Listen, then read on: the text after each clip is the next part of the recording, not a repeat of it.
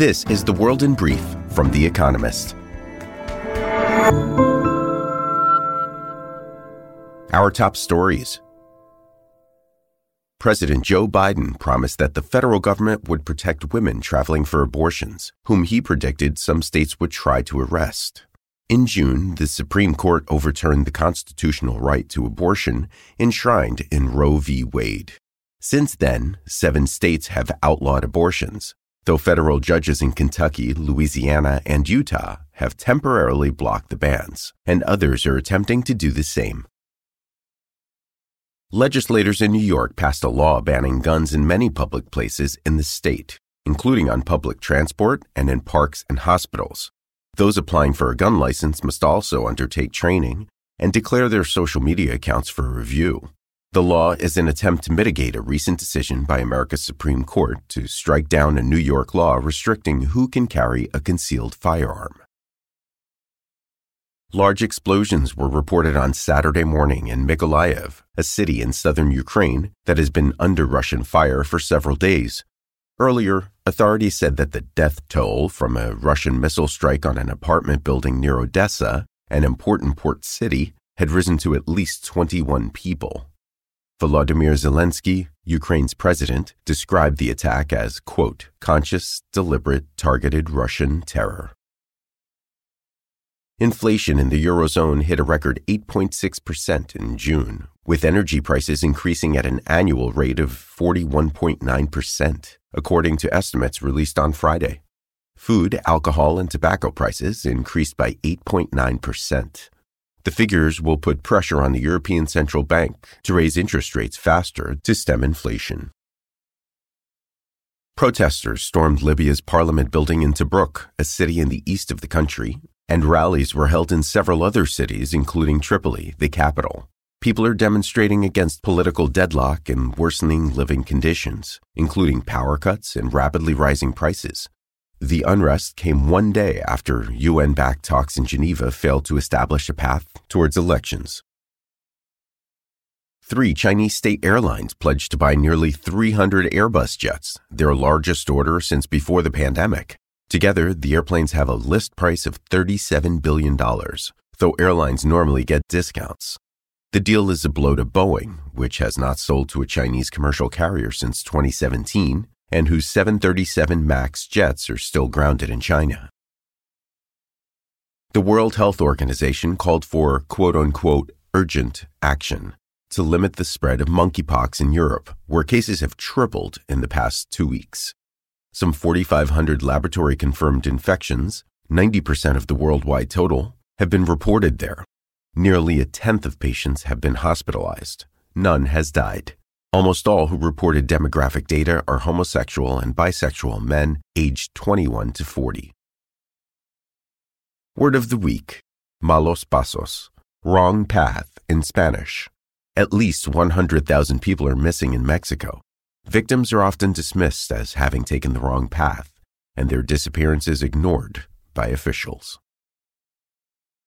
And readers of World in Brief may have noticed its absence from the app and website on Friday evening and Saturday morning. This was because of a technical problem that has now been resolved. Sorry. And now, here's a deeper look at the day ahead. Pressure piles on Ukraine. Ukraine may have celebrated the liberation of the strategic Snake Island, but threats are multiplying elsewhere. Early on Friday, Russian airstrikes killed 21 people near the southern port city of Odessa. In the north, concerns that Belarus will take a more formal part in the war have prompted Ukraine to fortify its borders. Alexander Lukashenko, the Belarusian dictator, gave Russia free use of his territory, weapons, and military facilities in February, but avoided sending his poorly equipped troops to Ukraine. That would be unpopular at home, yet Russia is dialing up the pressure. Alexei Danilov, Ukraine's head of national security, confirmed that, quote, readiness checks had been carried out on forces in northern border regions on Thursday and said 7 Belarusian battalions had mobilized close to Ukraine. A highly placed Ukrainian intelligence source says any new incursion would be met with a decisive show of force, but he suggests the main aim of the movements is to distract Ukraine from fighting in the east.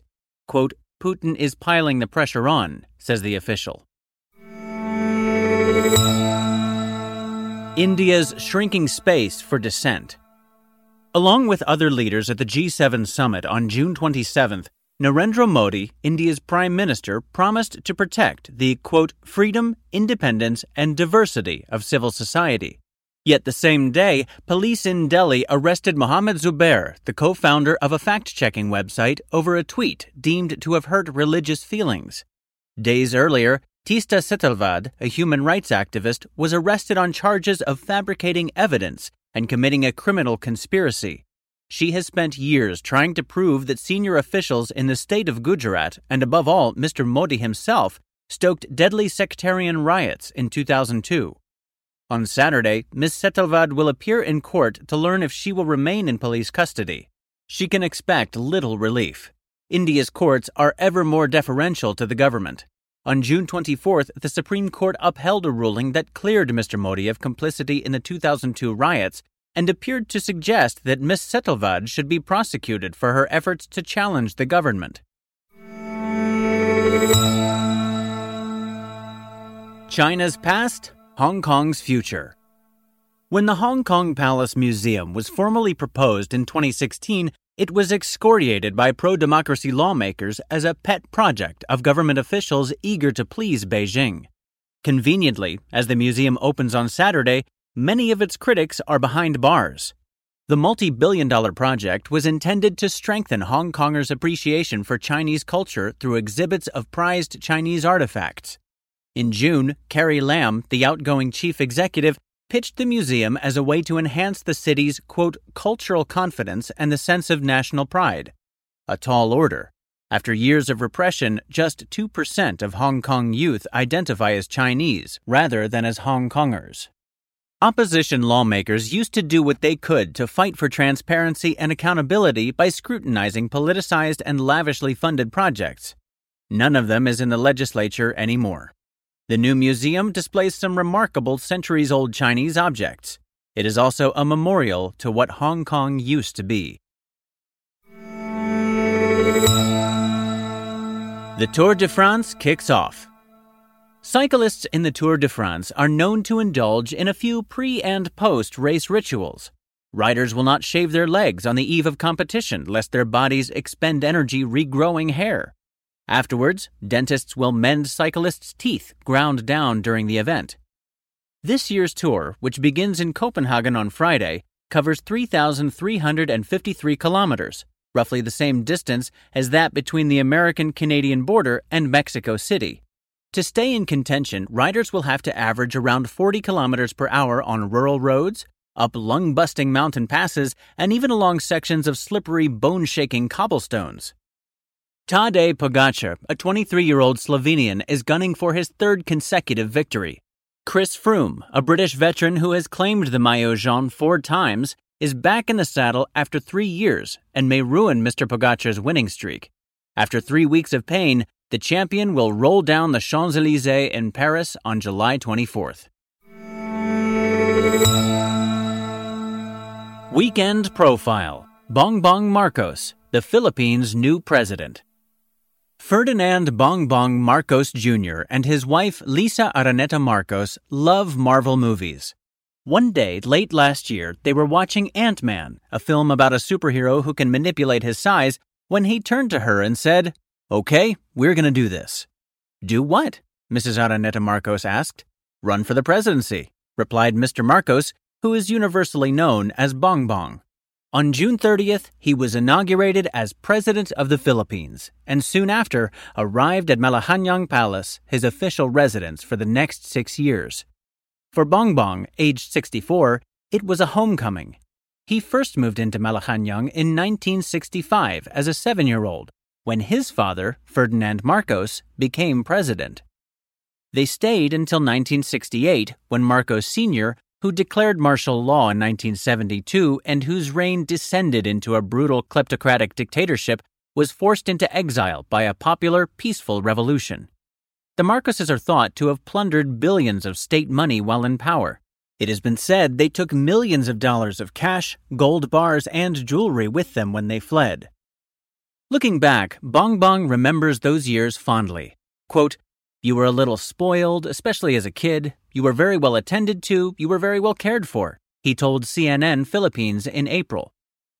Marcos Sr. died in 1989, and the family was allowed to return to the Philippines in 1991. Imelda, Bongbong's mother, immediately set about trying to rehabilitate the family name. She ran for the presidency and lost badly, but Bongbong won a seat in the House of Representatives from the Marcos' traditional stronghold of Ilocos Norte in the north of the country. He has served as a congressman, senator, or governor for most of the past 30 years. In 2016, he ran for a vice presidency, but lost narrowly. On May 9th, he trounced his closest rival for the presidency. With 59% of the vote, he has the strongest mandate of any president since his father. The victory probably means less to Mr. Marcos, who observers and friends describe as, quote, laid back, than it does to his mother. Imelda, now 92, never accepted that Filipinos had turned against her family or admitted any wrongdoing. Indeed, none of the Marcoses has ever apologized for the cruelty or plunder of the dictatorship. With Bongbong back in Malacanang, she will stand vindicated. As for Bongbong himself, he could not resist using his inauguration speech to praise his father's rule. He got things done, Bongbong said. Quote, "So will it be with his son." The winners of this week's quiz. Thank you to everyone who took part in this week's quiz. The winners, chosen at random from each continent, were Asia, Jinhong Park, Suwon, South Korea. North America, Umesh Balasubramaniam, San Diego, United States. Central and South America, Inez Sanchez, Panama City, Panama. Europe, Serban Ionescu, Bucharest, Romania. Africa, Hassan Aloui, Rabat, Morocco. Oceania, Ewan Mackenzie Bowie, Auckland, New Zealand. They all gave the correct answers of Carol Mosley Braun, Oliver Hardy, In the Bleak Midwinter, The Times, and Mutual Funds. The theme is Charles Dickens novels, A Christmas Carol, Oliver Twist, Bleak House, Hard Times, and Our Mutual Friend. And visit the Espresso app for our new weekend crossword, designed for experienced cruciverbalists and newcomers alike. Finally, here's the quote of the day from Wisława Szymborska, who was born on this day in 1923. Any knowledge that doesn't lead to new questions quickly dies out. It fails to maintain the temperature required for sustaining life. That's The World in Brief from The Economist, available 3 times every day of the week. You can also hear interviews and analysis from our journalists, including our current affairs podcast, The Intelligence, on your podcast app. And subscribers to The Economist have access to each week's full edition in audio. Just download The Economist app to start listening.